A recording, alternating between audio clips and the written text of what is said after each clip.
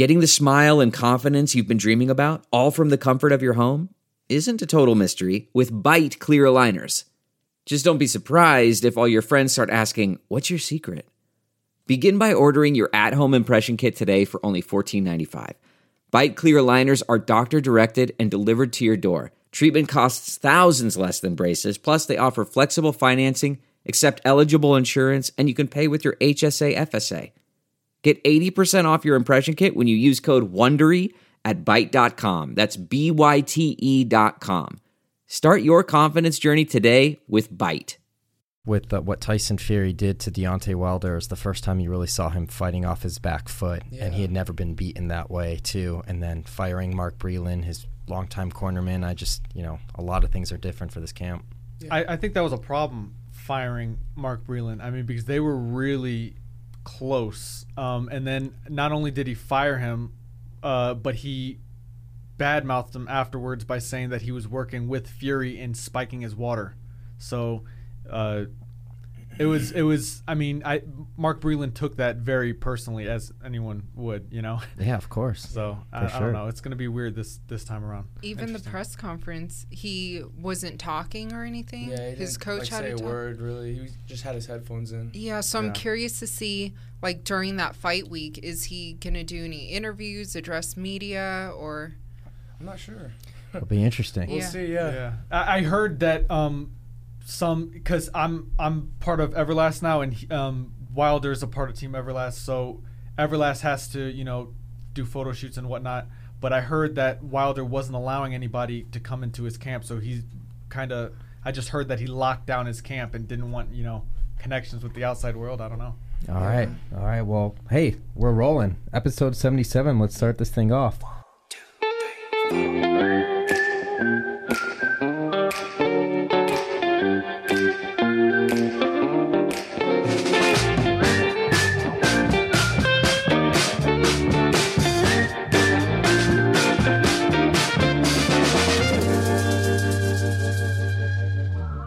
Welcome back to the Schmozone podcast. This is episode number 77. I'm Dave Schmolson, a.k.a. The Schmo. My co-host is Helen Yee with Helen Yee Sports. And today's guests, awesome people. I feel like we're catching you guys before the world catches you, which I'm still shocked as to how you guys are still kind of, I would say, under the radar. Biaggio, Ali Walsh, and Nico, Ali Walsh, the grandchildren of the infamous Muhammad Ali, and obviously athletes in your own right. Thanks for joining the Schmozone today. Thank you for having us. Yeah, thank you.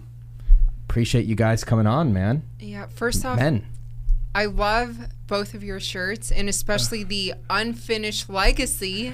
Oh my God! I saw this company on Instagram, and this guy's out of LA, and I saw the butterfly, and me and Biaggio, our whole family love like skeletons and Halloween, that kind of thing, and his whole company is based off of butterflies and skeletons, and the name is Unfinished Legacy. So I was like, that's perfect. Kind of coincidental, right? Fitting, yeah. Yeah. So I mean, I reached out to him, and he was like, your grandfather and Nelson Mandela, MLK, those kind of guys is how I thought of the company. So I was like, I need a couple shirts. That's so great. I'm definitely repping them today. My favorite jacket is the Schmo that I wear to all my favorite combat sports events. Is that the blue one? It's one of them. Okay. But I have this purple one, and it's got with butterflies. The And really every time I wear that, I think of Muhammad. I think dope. of especially because I got to be in that event, in that arena, like the special ambience of it. Mm-hmm. So every time I see butterflies and I'm around combat sports, it's always my first thought. And that's what you tell people too, who ask you. You're like, oh, it's like. That's exactly right, and that's why when I saw it, I'm like, because I tried to wear the most loud jackets possible as that character, but of course. Obviously, that's not the case today, man. Yeah. But we were just looking. I guess we'll just start with you. You're looking at me, and we're going to get to everything, too. I'm a huge football fan, and I'm all sports fan in general. But I think it was August 25th, you got announced for the second pro fight you have lined up for next month. October 23rd? Yes. October 25th, it was announced. And then October the 14th 23rd. Was your pro debut. August 14th. Yeah, August 14th. Yeah, no, it was, super exciting. You saying it's crazy how we're talking about August, it's almost the end of September. It's crazy. Time is going by so fast, especially this year. But Yeah, no, October 23rd, we're back in Atlanta for my second fight. And it's going to be really, really exciting, I think. So now that some time has passed, even though it's only been, about a month, but have you had the chance yet to kind of reflect on some of those emotions? Because I'm sure there were not only, a lot of pressure, but maybe expectations for yourself in the pro debut? Yeah, I mean, it was a ton of pressure, which I was like kind of avoiding in interviews saying, but obviously it's a ton of pressure, but it's mainly for the first fight. I would say that after you get the first fight out of the way, everything is smooth sailing. That's the way I see it. That's the way that other professional fighters that I look up to, that's what they've said. Just so much pressure going into, somewhere that I've never been before, especially with this whole larger than life legacy, all that stuff. But I mean, we were able to handle it pretty well. Biaggio was the only person, in the family that wasn't nervous, I would say. Yeah, I wasn't nervous. aside from myself, which I thank God I wasn't nervous, but like my parents were so nervous. Everyone around me was nervous except for my coaches, me and Biaggio, and that's the way I want to keep it. 21 years old, pro debut, major promotion in Top Rank, where I know they have tons of footage, legacy footage, in the archives of Muhammad that no one else has, and some people haven't even seen before, especially in the public. But also, too, do you think it kind of helped you that you had this debut in kind of what I'd call this pandemic COVID era, where probably a lot less media and attention to it than there would have been if, let's say, we didn't have this pandemic going on right now? Yeah, the plan that they had for me right when I met with Bob Arum to sign with Top Rank was to start off slow, a little bit. Like, I'm not going to be fighting in Madison Square Garden for my first fight. They made it a point to not do that. So I think with COVID and everything, I think the stars just aligned. Everything happened, perfectly the way it did. Mm-hmm.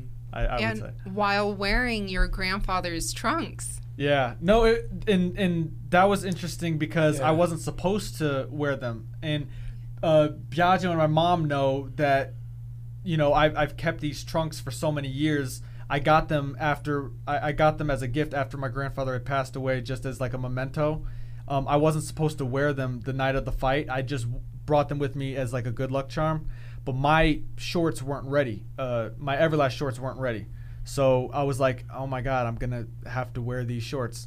So it was literally the night before the fight that I found out I was wearing them. It was fate. It was meant to be. Yeah, no, that's how that's how awesome. it feels. That's how it feels, definitely. A lot of coincidences happening right now. But I don't believe in coincidences, so.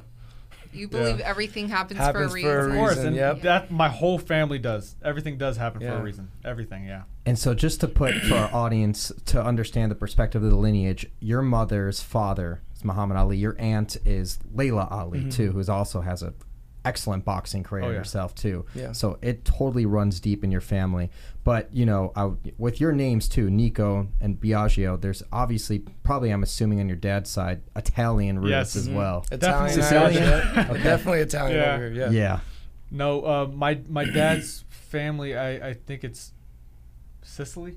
Sicily, yeah.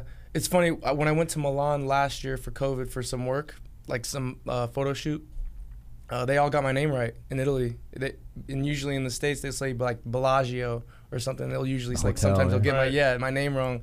But in Italy, they all got it right. And I was like, I think Biaggio is like the John of, the U.S. It's the most common. Yeah. It's crazy, yeah. But in Italy, so. I didn't get a chance to go away. Were you both born in Chicago? Mm-hmm. Yeah. And then you moved to Las Vegas in your childhood? And yeah, I was like 6. Nico was like 4, I think. Okay. Yeah. So I don't remember Chicago as a kid. He does, but all our childhood summers were spent in Chicago, even when we lived out here. Yeah. I mean, that's what got me hooked on sports is growing up in the 90s, Michael Jordan to me. I look at icons in sports. I look at like my Mount Rushmore, the people who I look at sports. I think of Michael Jordan, Tiger Woods, Babe Ruth, Muhammad Ali. That's what I look at as icons in sports. And obviously you got someone like Tom Brady now. I think 5-10 years down the line. I mean, he's already the greatest football player of all time, but he's in that icon conversation. Sure. It's just a timing thing because he's still playing right now. And I think he solidified that with the taking the Bucks to the Super Bowl. Oh yeah. And winning I think he really sealed the deal in that. And you're a football player, and I used to play football. Yeah. So Helen's when got I used to stories. work for NBC Sports locally, Mm-hmm. and this was a couple years ago, around like 2016ish, Mm-hmm. and I remember the talk of the town, especially in football, was Biaggio, Ollie Walsh. Like, where is he going to go to college? And I remember even at the radio station, they're like, make sure, go to the Gorman games and go cover it and stuff like that. So can you kind of give us, because I know you went to Berkeley, Yeah, right, I went for to 2 Cal. seasons? Yeah, I played there for 2 seasons, and Yeah. then I transferred. I used the transfer portal to come back to UNLV, and I played another season here. It was the eligibility took a long time because I was transferring, and it was like brand new. The transfer portal was like brand new, so it took some time to get eligible. But once I got eligible, I played a little bit, got some injuries, going on, and then that was like my last season of football. So now I'm like trying to get into personal training and stuff like that, and I follow your Instagram, and I Yeah. see you're always like working with a lot of like even pros and stuff, right? yeah. He works with a lot of the MMA guys. Yeah. I feel like I've seen that. Yeah. So how did you transition into that? So I was talking to my old strength and conditioning coach from UNLV, who was also my old strength and conditioning coach at Gorman, Sandor Emanuel. Okay. I was talking to him, and he was working at this place called the Institute that was on Buffalo. And I said, yeah, like, let me come in and just, shadow you for a little bit. And I started to really like it. So I started doing an internship there, and now I'm kind of like just splitting my ways and trying to find my own, separate thing.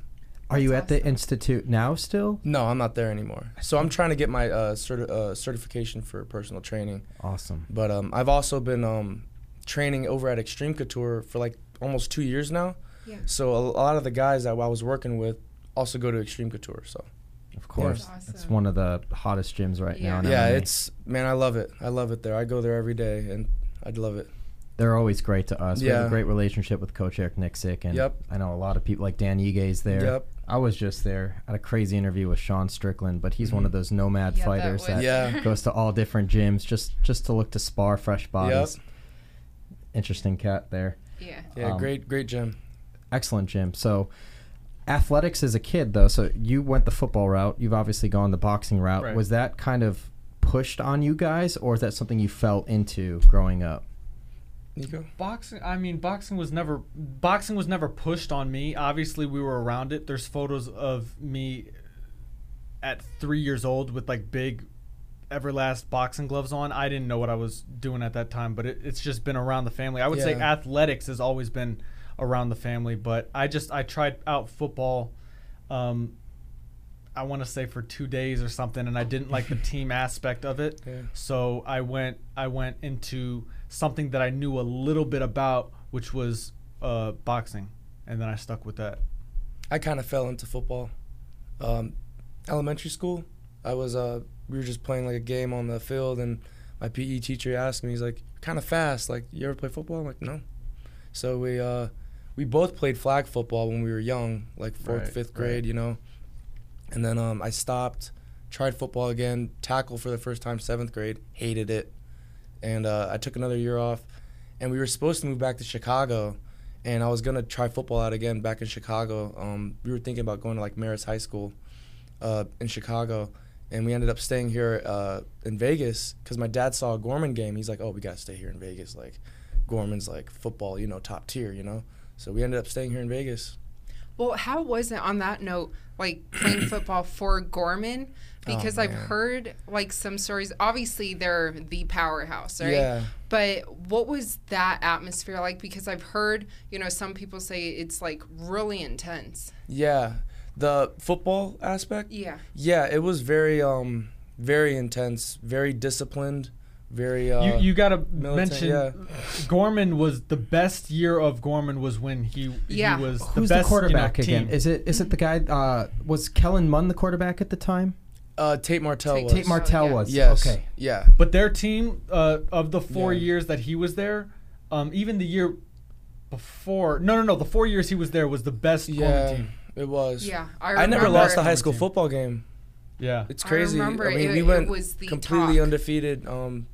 crazy. But discipline is what made us so great, You bring up Tate Martell, so before I created the Schmo, when I was working at USA Today, I would cover the Nike Elite 11 football camp, which was in Redondo Beach, and he was the hottest prospect at the time. And there was a lot of good quarterbacks. Like Tua, I know I think Tua might have won that competition. That was like the first time the nation high school kind of saw Tua's talent, and then he was recruited by Saban, Alabama, and everything. Yeah. But Tate Martell, man, he would get all the attention and everything, and didn't he go from like Ohio State to Miami, and now he's at UNLV again, and he's still playing?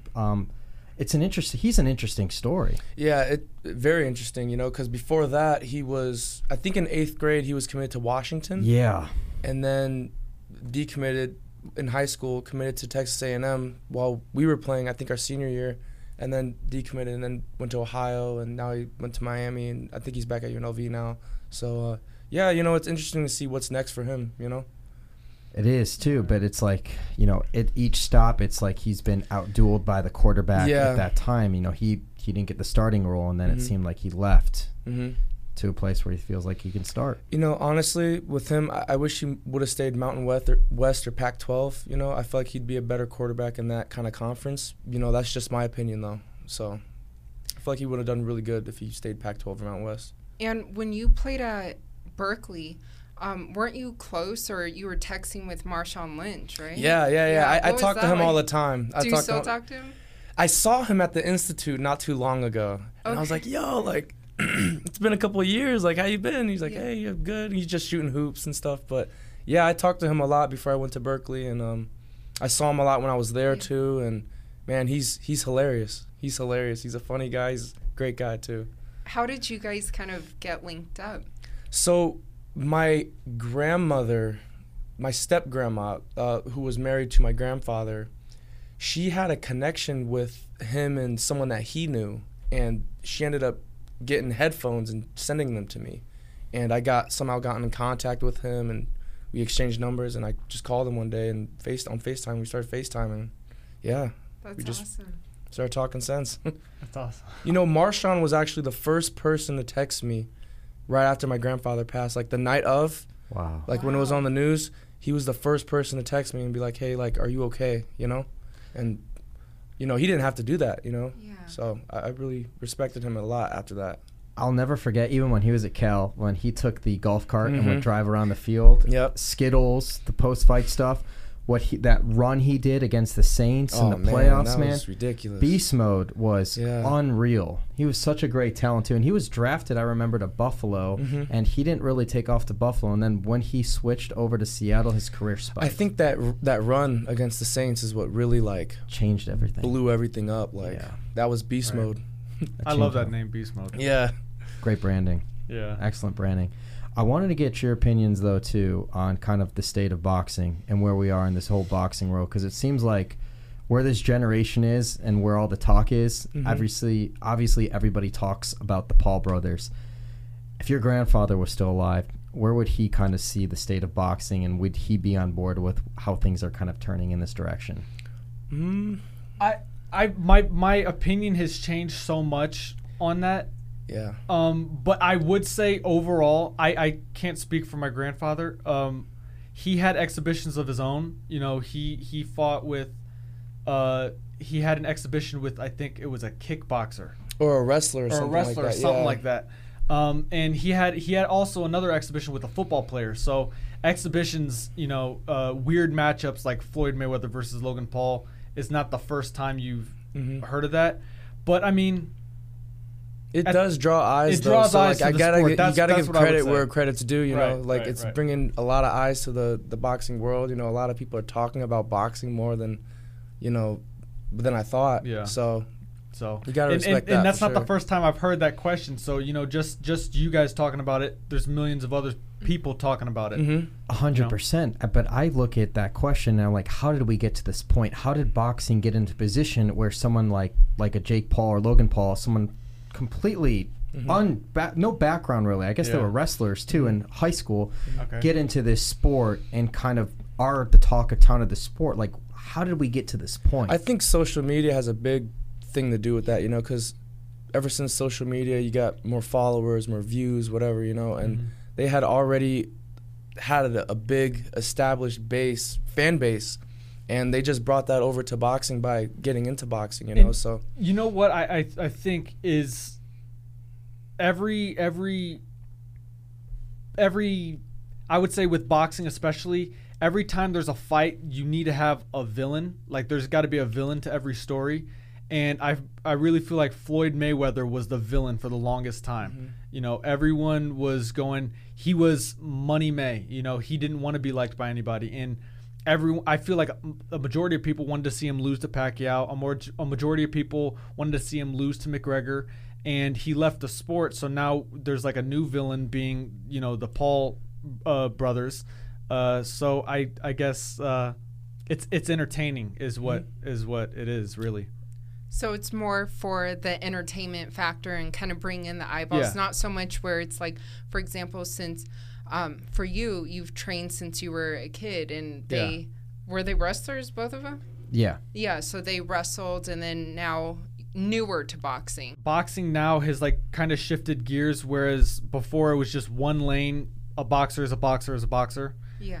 Now it's like they're never gonna fight a real boxer. They're never gonna fight, you know, the likes of Canelo. That's never gonna happen. Even though that's on his hit list. I know he says that, but I mean he's never gonna fight. He's never gonna fight Canelo. He's never gonna fight, Logan Paul's never gonna fight Anthony Joshua or Tyson Fury. You know, so that everyone stays in their own lane, and that's the way it should be. But what about Tommy Fury? Where is he on the spectrum? And we're gonna get into it because you were in Tyson Fury's camp. Yeah.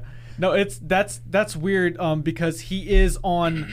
If we're talking about lanes, he's like on the divider. You know, he's right there in the middle. Is it because he was on Love Island? Yeah, I mean Is that a show?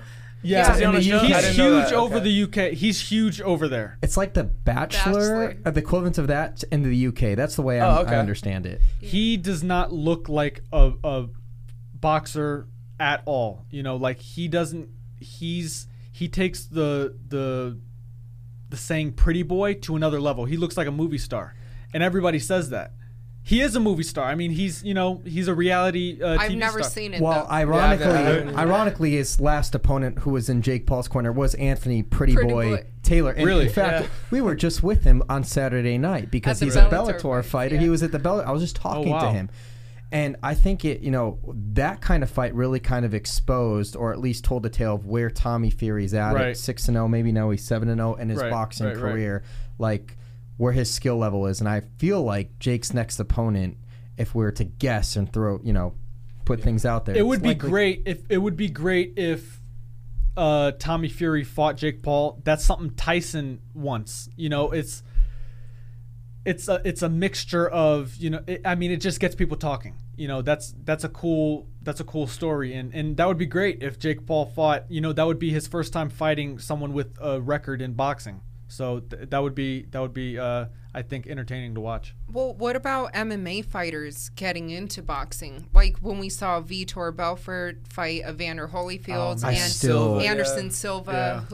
Silva looks great right now. He does. No, Silva looks amazing. Silva looks amazing. He could definitely. There's not a lot of MMA guys who can cross over, and you could say that this guy could have made a career in boxing if he never did MMA. And I think Anderson Silva is the greatest MMA fighter of all time. He could have been just as good in boxing. Yeah, and you can't say really that good. about a lot of fighters. How old is he? He's 44, 46. Wow. If he was 15 years younger, he would be in boxing. He would be champion. Yeah, for sure. I could totally see it too. Just his style, his length, and he's so cerebral. And he's got fighting IQ. Yeah. Oh, yeah. And not a lot of people have that. So I'm not sure if we caught this because we started rolling the podcast, but you were talking about being in Tyson Fury's camp even till about a month ago when everyone had to disperse because of the whole COVID scare and situation. Yeah. And we started talking about Deontay Wilder. I think Deontay Wilder's side, they even thought that was kind of a hoax as well too. That's so stupid. I mean, I think that is so ridiculous. I don't know if he actually believes that it was a hoax. Why would anybody lie? Wilder? Yeah. Why would anybody lose? I mean, you got to think they lost millions of dollars. They lost millions of dollars. Whether it be Top Rank, Bob Arum, that's a payday for Tyson Fury and Deontay Wilder. Why would you lie? Yeah. To it's postpone it. Conjoined thing. It's PBC, Fox, Top Rank, ESPN. Everyone's losing money when you have to cancel a fight like that. But I can tell you it was not fake because I was there and I just barely missed getting COVID. I'm vaccinated. And I saw the people that not introduced COVID to the camp, but got COVID from the camp, and they had COVID. So walk us through what happened. Like, take us back to that time. Like, how everybody found out and what the scene was like since then. Well, everything was like kept under wraps, but what I know is I was training in the gym. I go Top Rank gym. Right. I train with my Sugar Hill Stewart is my trainer, which is also Tyson's trainer. So Tyson would come into the gym early, and then I would come into the gym right after him, and I would see him before I start my workout because Sugar goes from him to me. And then he stopped coming into the gym because there was a ton of people getting into the gym with cameras or, just other fighters that want to be just kind of around that atmosphere. So the gym was getting crowded, so they had to start locking down, rules for the gym. And then I noticed he stopped coming in. I was like, I hope everything's okay. Then his sparring partners tested positive, and I didn't know till last minute. I was calling Sugar to make sure everything was okay with him. Last minute, they announced that Tyson was positive too. Wow. So, and then that ruined, obviously, the fight. They had to completely cancel it. So no one would lie about that. I think that's stupid. Of course. Or even in the beginning, what was it he was saying? He thought Tyson put egg weights? Yeah, the excuses leading up to it is there's egg weights, the body armor was like an extra 50 pounds or something. In the gloves, right? Yeah, in the gloves. Yeah. They were saying Wilder said it was egg weights. He mentioned that his suit was a little too heavy. Too heavy. But I think the egg weights, he also said his water was spiked, but I think the egg weights thing is a compliment, because obviously no commission allows at that level. For my fight, I couldn't put in a piece of paper. I couldn't slip in a note into my glove. So, at that level, they would not allow something as crazy as that. I guess that just means he hits hard, right? I mean, you saw the dent and the side of the temple. But it's such baloney to me, just the whole type of tale, because the whole interaction of going in the locker room and watching someone get their hands taped and everything before fight. Heck, that's what started the feud between Tyron Woodley and Jake Paul in the first place. Mm-hmm. When Ben Askren was boxing in Atlanta, where you're going to be fighting, for your next pro fight in Atlanta, and behind the scenes in the locker room where Jake Paul was getting his hands wrapped, Tyron Woodley was watching, and that's where they had a verbal spat. I don't really agree with the other team going into their locker room. I think that makes that kind of opens a door for a feud to happen or for something to happen because you see that a lot. That happened a lot with that happened with Mayweather Pacquiao. That happened with Mayweather Maidana. I think that happened with Golovkin Canelo. So having I think it's best to have a neutral party go to each person's locker room and then watch them, because having my team go to your team is just you're trying to start something. Yeah, I could see that for sure. I can. Yeah. We briefly brought up Mayweather, but obviously when you drive to Las Vegas, you see the TMT signs, the Mayweather signs. It's a big thing. Part of his legacy is the O, the 50, the undefeated and stuff like that. And with your grandfather, I don't think it mattered to him, I mean, obviously wins and losses matter, but what mattered more to him, not that record, but the quality, the legacy of who he was fighting and what he was fighting for. Mm-hmm. Did you ever get a kind of sense, I know you guys were a lot younger and everything like that, how he kind of felt about Mayweather, because he was the guy of, this generation that we've all kind of grown up in? I remember when we were young, we told him how much Mayweather got paid in one of his fights. I forgot which fight it was, but his eyes was like, because they didn't get paid like that back then in boxing. Right. So I do remember mentioning that to him. He didn't pay a lot of attention to the new fighters, because obviously in his old age he was more concerned with watching westerns and movies, you know, at home. But yeah, I would say the biggest thing is that when I think of the greatest fighters of all time, obviously I'm biased.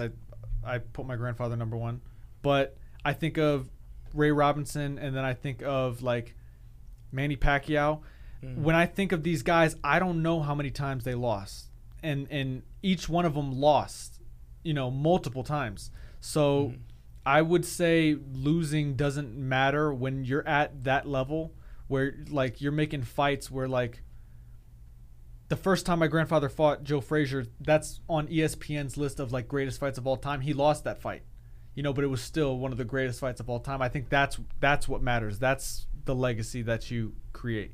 Like he fought Pacquiao, but I just wish it was sooner. Like I still wish it was sooner. I was going to bring that up. Yeah. You took We it all from my did. we all did. 2015, they were both in their mid 30s, mid to late 30s. It was too late. I was a little kid. I'm like, dude, fight Pacquiao. Like I know. I was a little kid saying that too. I feel like it would have made more money if they did fight in their prime. But I think that's so, too. but that's what I sit here and shout on this podcast. What grinds me, because we cover so he's much. getting MMA. It's like, angry. why can't the best fighters always fight the best fighters? Like if I look at the welterweight division, I've been shouting Crawford and Spence. I've been shouting it, but I do love the fact. I love the fact that Crawford is fighting Sean Porter because now we're finally seeing that high crop quality of That's PBC. here in Vegas in November. Yes, Yeah. we'll be That's there. awesome. Yeah. I love seeing the high crop quality of welterweights from PBC fighting Top Rank because that's how it should be. But like the best fighters have to fight the best fighters. Unify. I you know? completely Yes. I completely agree with that. Too many belts. Yeah. Too many. We need more That's a unification whole. for Yeah, that's sure. a whole nother issue. But you know, it's like the fighters. Mayweather's one of the greats. Mayweather's one of the greats for sure. I think he's one of the greatest defensive fighters. I might argue he's the best defensive Yeah, fighter. yeah. He might then be I the could best. Argue, He might be obviously, the your best defensive grandfather fighter too, but But like, I would agree on that. Too. That's where that argument, or that's where the conversation ends there. Like I don't put Mayweather, unfortunately, on like my top 5 of all time greats, just because he was so defensive. He was defensively perfect, but people don't always want to watch, you know, that. So I think of like Mayweather Pacquiao. If it were to happen sooner, it would have been way better. And people are now more concerned with just having an undefeated record. And we're still talking about that too. Yeah. Like we're That's still talking true, about you're how. right. But that's You what know, they we wish that's we what would've they seen that. added to the sport. Like Mayweather added that the O matters. I don't think it does. I don't think it does at all. I don't think it and does that's either. why I think MMA, specifically the UFC, I because love that from MMA and the UFC. it's centralized. Nobody I mean, cares if you lose. If you're putting on a show, it doesn't matter. best you fighters know? fight the best fighters. No right. excuses. That's how it should be in Right. combat sports. That's how Right. you find out who's the best. The only person that I know undefeated from MMA Khabib, is man. Khabib. Could be. The Eagle. That's true. The Eagle, man. That's it. But I mean, other than that, like, I respect so much that the UFC and just MMA fighters in general, when they lose, it doesn't matter because they still fight the best, and it shows that even after you lose, you can still be the best. You know. What's interesting though too with Khabib 29-0, and yes, the only undefeated one that we talk about, but he also, like, if you look at some of the all-time greats in the sport too, they fought in multiple weight divisions. You brought up Anderson Silva, like he's fought at light heavyweight and at middleweight. Daniel Cormier, the champion at heavyweight and light heavyweight. You see guys going for Conor Amanda McGregor, Nunes. Yeah. the champ statuses too. So Right. it's kind of interesting to see how people perceive greatness and what the individual athletes do to chase that greatness. I think if any fighter, whether it be boxing or MMA, if you fight the best fighters out there, you will lose at some point. But the great thing is that once you do lose, you can come back and, you know, show that you know it doesn't matter that you did lose. My grandfather lost to Joe Frazier, but he never lost to anybody more than once. You know? He also came back and beat him too. That's Yeah. right. Right. But you, at this point in your career, having your second pro fight, you know, looking to go 2-0, like, don't you think the records, especially in boxing, they matter so much more, especially in these first few fights when you're starting out your career than let's say in mixed martial arts? Like, Yeah. there's such a value. That's why it's different. Boxing in mixed martial arts is different from like the starting of the career. Some people go straight into the UFC with a couple of fights, even whether it be amateur MMA fights. They don't have a big record. You know, Lomachenko had almost 400 amateur fights. You'll never see crazy. an MMA fighter having 400 amateur MMA fights. You know, it just doesn't happen. But right now, as you know, a novice, I would say, starting off in boxing, record does matter. You know, but if I fought, my second fight is coming up. For my third fight, if I fought Mayweather and lost, that's, you know, what a way to lose that would be. You know, it would be, or if I fought, let's say, Canelo, you know, my third fight, that'd be an amazing loss. That wouldn't be a loss to me. That would, you know, I would gain experience from that. And that's what happened actually with Canelo and Mayweather. You know? Yeah, Canelo's career is just soared. Yeah. Like, he is the face of boxing right now. Like, in terms of talent, if you're a boxing purist, who is the best pound-for-pound boxer in the world right now? I think of Canelo He's Alvarez. one of my favorites of all time. When I'm mentioning that 5 list of all time, Canelo's in my all-time list of greats. That's how much, you know, I think he's just ridiculous. And he's about to fight Caleb Plant. Does Caleb have a chance? Yeah. How do you see that play out? Caleb Plant trains at City Boxing. It's the first boxer I ever interviewed. Really? I love Caleb. Yeah, no, I know his wife. And so Caleb, that is going to be such a great fight. I'm so glad that fight is happening. Me too. You know, because people wanted to see that. Yeah, that's gonna be unify good. the belts. And Caleb Plant is not afraid of anybody. Nope. Canelo is not afraid of anybody. Those are the kind of fights, you know, that need to be made. I think it's going to be a great fight. I do too. I think he'll fight him better than Billy Joe Saunders. I think he learned a lot. I think he's Billy smarter Joe than. Saunders I think he's. I think Caleb's boxing IQ might be better than Billy Joe Saunders. I agree with that. I agree with that too. And he's got. I mean, his nickname's Sweet Hands. He's got fast hands. Good footwork too. This is the ultimate test for him. This Definitely. probably is the biggest payday of his career. Definitely. And well deserved. I know he's been working so hard for this moment. I want to see something very competitive, and I'm very happy that this is the fight. I think we'll see that. I really do. Yeah, I think you will. I think you will. Press conference too, Beverly Hilton. Ooh, that is going to be that's going to be good. Up. Yeah, I think that. So this will air tomorrow. So the day this airs tomorrow, it'll be going on at the same time. Yeah. Okay. Oh, awesome. Cool. I'm going to watch that. I know Caleb Plant's photographer is my photographer for, you know, some of the stuff that I shoot with Top Rank. So a lot of Team Plant people here in Las Vegas. This is where he resides, of course. Yeah. So I'm excited, you know, to watch that fight. And for you, like we mentioned, so you made your pro debut in August. You're fighting again in October. For yourself and your personal goals, like, how often would you like to fight, kind of in, you know, the beginning stages of your career, your pro career? I think staying busy is so important. As an amateur, it was so hard for me to find fights. I would get them so sporadically, and that's not good. Because I stayed in shape from my first fight. You know, I didn't put on any weight really, so that's ideal. You know, fighting. They've already got my fight for December ready, which they haven't announced yet. I don't even know if I'm supposed to be saying anything, but I have my fight for December already set. They want me to fight that you know, they want me to stay busy. That's what Aaron wanted, and I love that idea. And are you still a full-time student? Oh my God, yeah.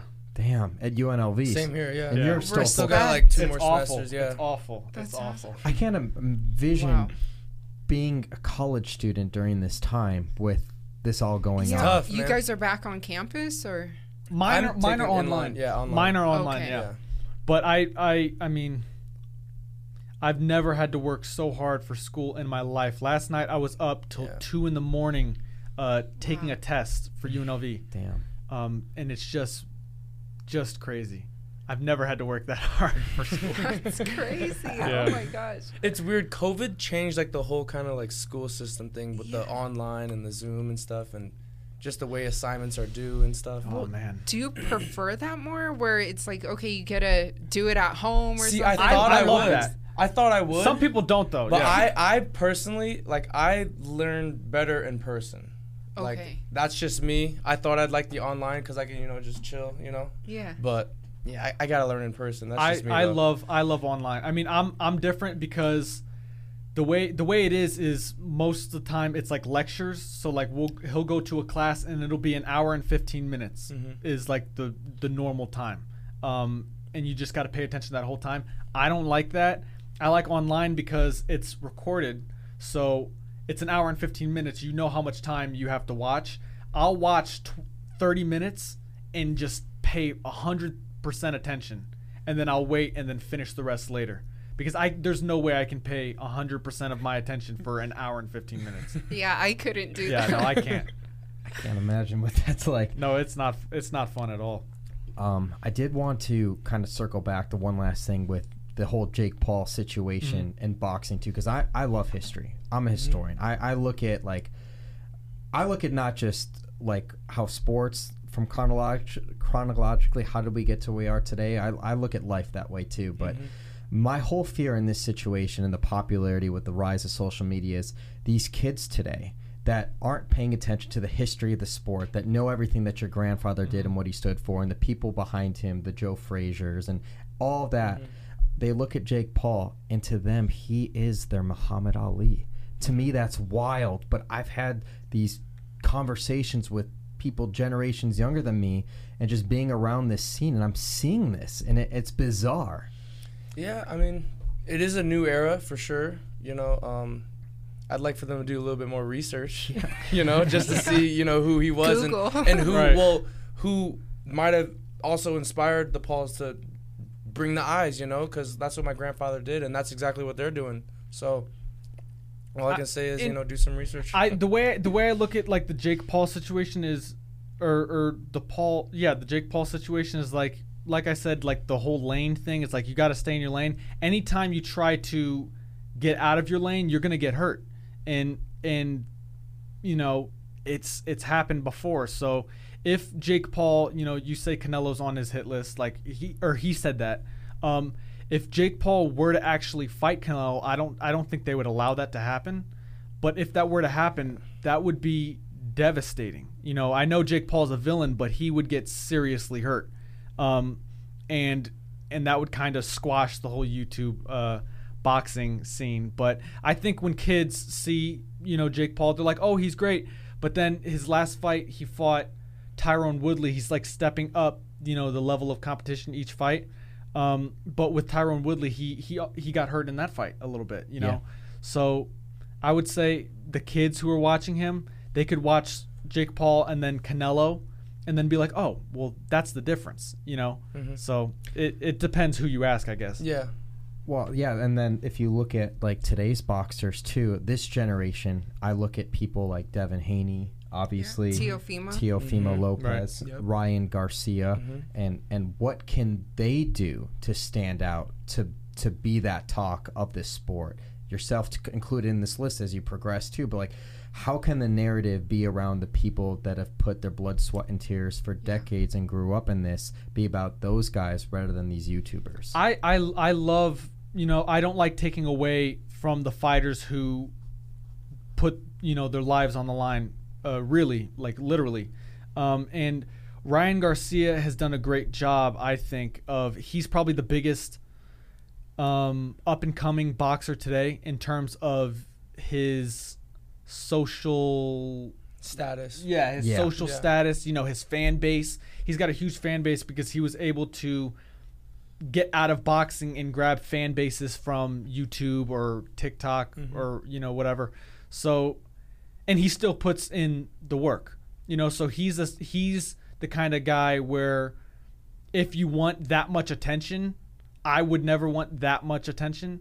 But if you want that, then, you know, you do what he does. You work hard, you put your life on the line, and on your off time, you can, you know, grab other fan bases. He does YouTube stuff or whatever. You know? The whole different audience thing just brings more eyes, you know, and they're great at doing that. So, or Ryan Garcia and the Paul brothers. Yeah, definitely. But for you, Nico, when you first started boxing, I mean, I'm assuming you were around 7? I was like 10. My first time in a ring, yeah. Okay, what was your grandpa's reaction, you know, when he found out, like, this is what you want to do and pursue? Well, the first time I ever stepped in the ring, it was for a children's cancer exhibition. It was just, messing around. Like I was wearing my gym or I was wearing like Vans. I was wearing Vans. I was wearing just shoes, and it was just with no training whatsoever. They just wanted me to go in, and I was in, and they yelled for me to do the Ali shuffle, and then I did the shuffle, and my shoes fell off, and it was just fun, and that was my first experience in boxing. I didn't take it serious until 14. And then that's when I told him about that and would ask him a bunch of questions about it. And yeah, I would say since then, that's when I started taking it seriously. That's when I started my amateur career, like officially. And what was the best advice he's given you? I would say he believed that what makes a fighter is them moving and dancing, which he believed that what makes a fighter is an interesting fighter. He didn't say, he could have told me an undefeated fighter. He could have told me, a highly skilled fighter, but he didn't say that. He said like interesting, So, and that's what matters. And I've always thought about that. So that's what I strive to be, is an interesting fighter. And I must say, I love both of your dynamics. Because I love, like, you guys are, 2 years apart? Because I have an older sister, and she's, like, about 2.5 years older than me. Mm-hmm. And we grew up playing sports together. Like, we swam on the same swim team and stuff. And I just love how supportive you are of one another. Like, well, I think it's because we grew up within, the same, our family loves family. Yeah.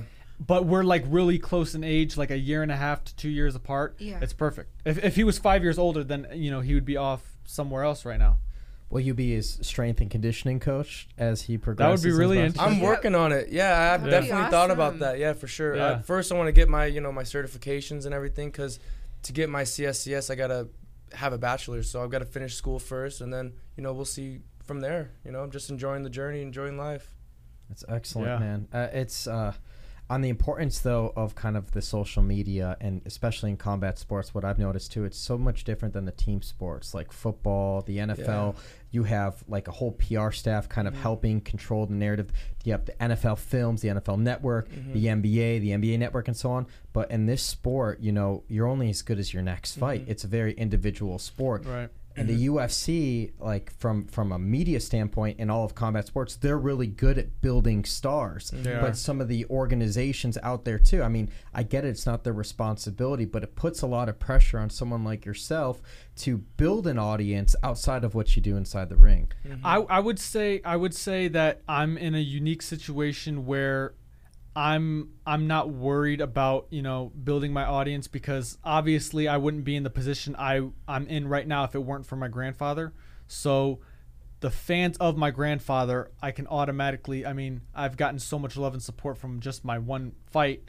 They're becoming fans of me. So I'm unique in that case where I don't have to have I don't have to be, crazy and do wild things, to get attention and to get people to buy tickets. People will buy tickets if they love my grandfather, and if I continue to prosper in boxing, they'll buy tickets not only because they love my grandfather, but because they want to see me fight. Well, do you ever feel that you get pressure thinking, like you said, the fans who love your grandfather will follow you, or that they would have that same expectations from you? Even though you guys obviously are completely different. We're completely different, yeah. And I knew when I first went into boxing, I didn't really know my grandfather was as, notable as he is. I didn't think it would be a big deal. I just loved boxing. But I don't think it's a lot of pressure for his true fans. My grandfather's true fans would be fans of mine if I lost my next 10 fights. So that's what I think about, and I really do think that's true. So tell me what the ultimate end goal is, and does it involve kind of separating and building a legacy for yourself? Yeah, no, it's all about, I'm continuing my grandfather's legacy. I love that, but ultimately I want to create my own path, and I think that's what I'm gonna do. Because I just stay true to myself, and I'm similar to my grandfather in a lot of ways, as many people are similar to their family members, but I'm so much different. Everyone's unique in their own way, and I think that's good. Nobody can be, nobody could be Biaggio. Nobody could be me. Nobody could be you guys, and that's perfect because everyone's got their own fingerprint. Everyone's unique. And people want to see unique. I love the tattoo on your forearm. I don't know why. I'm just noticing it now. But your grandfather and the butterfly there. Thank you. And you have the butterfly and a bee. The butterfly and the bee right here. That is awesome. I got this right before I went to college, so senior year of high school. That's awesome. No, I mean, I was never gonna get tattoos, but I had to. That's a great portrait. Like they did an incredible job. Yeah. No, I got it done here in town by Robert Foe. It's weird because I was in high school when I got the portrait, and I was in a camera class. I was in a photography class, and after I got the tattoo, my photography teacher revealed to me that he used to shoot for my grandfather. I was like, that's awesome. He said, wait, let me see that photo. It was his photo. No way. Yeah. What? Here, lift that up so the camera could. It's crazy. This one right here. That's amazing.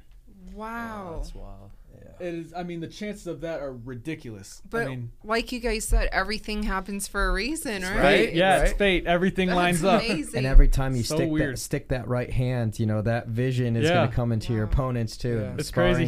That photo teacher shot a little bit for my grandfather, and now he's my photographer as well. He shot for my first fight. He was there, so that was a little part of history that I also just loved.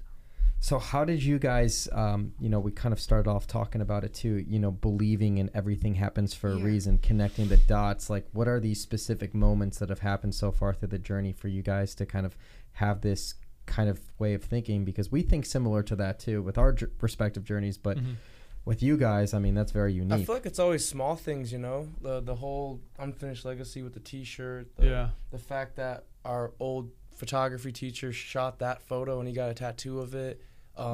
His first fight was our uncle who had passed away. Well, my dad's best friend, who we called our uncle, had passed away. That was his birthday, his first fight. Yeah, so small stuff it's like just that. small things like that I feel like small stuff. But it happens for a reason. Did that all start happening like since you were a kid? You realized like, oh wow, like what a coincidence. I you know what? I would say it happens to everyone. I would in my family, my mom, my grandfather obviously are very spiritual, huge on religion and stuff.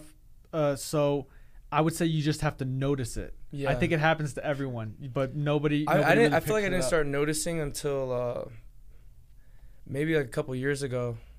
Yeah, just seeing like cool things like that. Just like, weird coincidences, and after a coincidence happens, more than one time, 2 times, 3 times, then it's like, it's not a coincidence. I would say. And I feel like that happens in everybody's life. You just got to like start seeing it, you just start noticing, and once you start noticing, like, oh, okay, like, right, happens to everybody. It's a sign of maturation and knowing you're on the right path. Yeah, definitely. And you know what, you see signs knowing that you're going the wrong way too. Yep. Yes. And those are important too. So for college, what's your major now? Because you mentioned your photography teacher. So are you more into like? I love film. Yeah. I love film.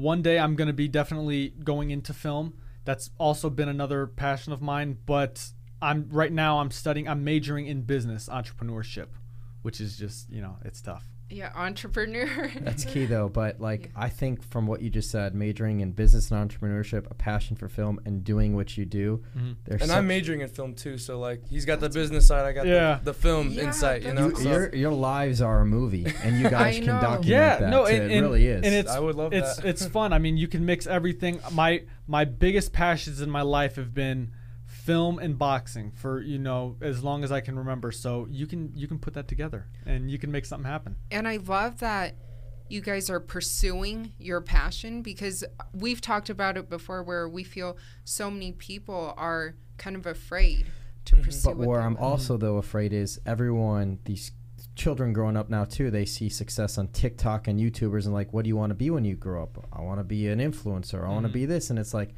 there is so much hard work that goes into whatever you do, and you cannot lose authenticity into being true to who you are. You can't sacrifice. That's a big thing. It's a huge thing, and I feel like there's a huge disconnect just from, I try my best to talk to as many young people as possible, because the only way I can cater to the audience that I'm looking for is to kind of get a sense of understanding what they want. And I'm just so fearful of the direction of where we go into today, and that's why I brought up the history and the YouTube boxing and everything too. Is I don't want the important lessons that brought us to where we are today to be lost, so history repeats itself and we make the same mistakes. No, I think about that too, man. I hope we are going in the right direction. We don't know, but we'll see. I think the biggest thing is I've noticed just within the last couple of years is staying true to yourself. For every individual person, it's important, because you see people who look up to, let's say, Conor McGregor, and then they start trying to be like him, and nobody likes that. Nobody likes someone trying to be like someone else. You can look up to someone and try to take things, but like when you have to go out of your own character to try and be like someone else, that never works out. So I would say Conor McGregor is unique, like, to say the least. You look at him, he's unique. You look at, just influencers in general, like Ryan Garcia is super unique, and it's these people that are unique that people want to see, so I would never, for the kids who want to grow up to be influencers, I would never want them to want to be somebody else. You can be an influencer, but be yourself as an influencer. You take inspirations from other people, like Sean O'Malley. He didn't try to be Conor McGregor. No, and he's his own person. He's his own person. He's completely his own person. And I love that. I love Sean O'Malley. Yeah, too. he's awesome. Yeah, he's great. We had him on our podcast before the fight week of his last fight against Chris Matinho. That's awesome, man. I think he was tied. I don't know if I thought I saw something today where he might be fighting Brian Keller next.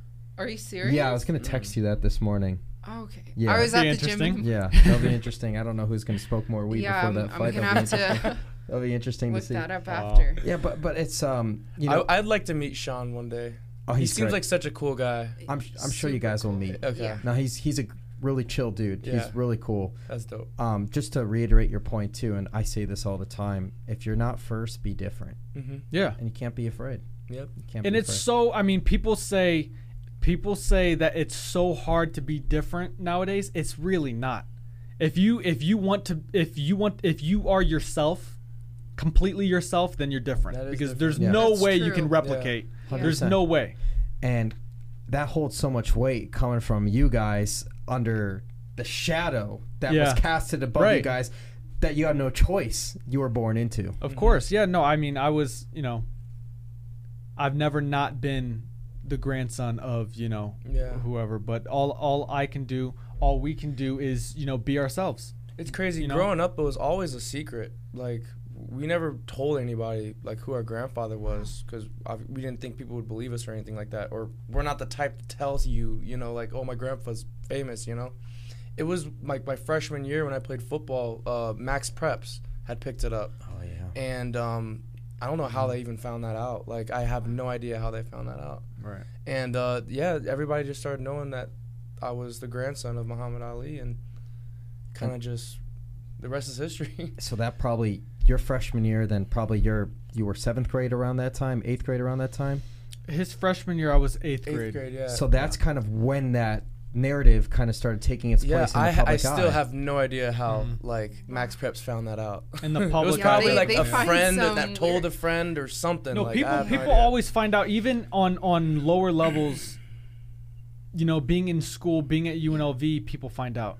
Being in not in high school, in middle school, people would find out on small little levels, One person says one thing and it then spreads. they talk. Yeah. It spreads fast. You're going to have a target on your back for every single Oh, yeah. opponent, too. I You're know. going to get their best fight every single time. Oh yeah, I know. Yeah, and that's interesting because I'll be fighting the best version of each person that I fight. That'll be fun. That adds to your legacy. Right. Mm-hmm.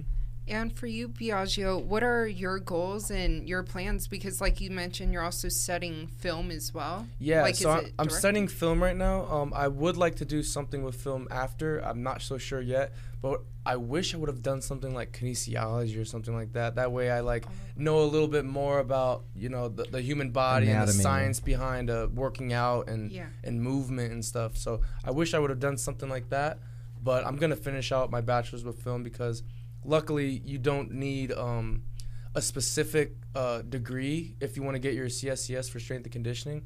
So you just need a degree or a bachelor's degree. So I'm just going to finish film out, see where that goes. I could have that in my back pocket whenever I need it, Yeah, I just think you two together, I think movie. That's what I'm thinking big picture. It's definitely going to be a horror movie, too. I want to make it. We're big horror movie guys. Horror movie fans, yeah. Favorite horror movie? The Shining for me. That or Halloween, yeah. Yeah. I think Halloween is probably the greatest horror movie of all time. Jack Nicholson killed it, man. He did. Would you consider Silence of the Lambs a horror movie? Oh, yeah. Okay, yeah. I would say that's a thriller. That's like a psychological thriller, yeah. Psychological thriller. But horror, I think the greatest horror movie of all time is just Halloween because that kind of set the tone for every other movie. And when you hear Michael Myers, when you hear the name, when you hear the song, the sound, it's like the first thing you think is Halloween. Not the movie, but Halloween. That's the one character I really didn't like that much when I was little because he just stands there, and it made me very uncomfortable when I was like in first grade. Just seeing the man just stand there and look at you. I was exposed. My best friend growing up, he had an older sister, so at 3-4 years old, we saw all the It movies. We lost his light. I saw the Speaking It movies. of Halloween, right? Yeah, it was timing. Who's flickering the lights? Texas Chainsaw Massacre. I really liked Hellraiser. Yeah. That's the kind of shit. I would have the Pennywise. He loves that. I love the it. red balloon. No, I love. That's one of my. I think that is my favorite horror character. I would say. Mine's definitely Chucky. Chucky's I was always scared I was watching Chucky. Child's Play when I was 2, and my aunt was babysitting me, and my mom. He was just born. Yeah. And I was watching Child's Play when I was 2 years old. My aunt was watching me. My mom came in. She's like, "What are you having him watch?" And big fan of Chucky. On my to-do list for interviews is the Schmo character. It's John Gruden, and I feel like I'll kind of reveal this too. I need to whip out a Chucky doll and put them side by side. That would be great. I have to Me do that because too. he's Chucky. That's Wow. Yeah, that would be awesome. He's funny. You know? He's great. If you watch the movies, he's hilarious. Oh yeah. Hey, Jeez. knock on wood if you're with me. Yes. I love that too. We really appreciate having you guys on the show. Is there anything? Thank you for having us. Of course. Is there anything you want to plug? Let the world know you got a fight coming up next month. Floor's yours. Yeah, I mean, in terms of my fight, you can just follow my Instagram at Nico Ali Walsh, NicoAliWalsh, and that's pretty much it. I update whatever I can from there. I'm just grateful to be here and excited to see where everything's going. For sure. Awesome. Well, thank you so much. Thank you guys so much. Of course. Thanks for coming on. Yeah, we look awesome. forward to following along both of your journey. Thanks again for having us. Of course. Episode 77 of the Schmozone podcast. We are out.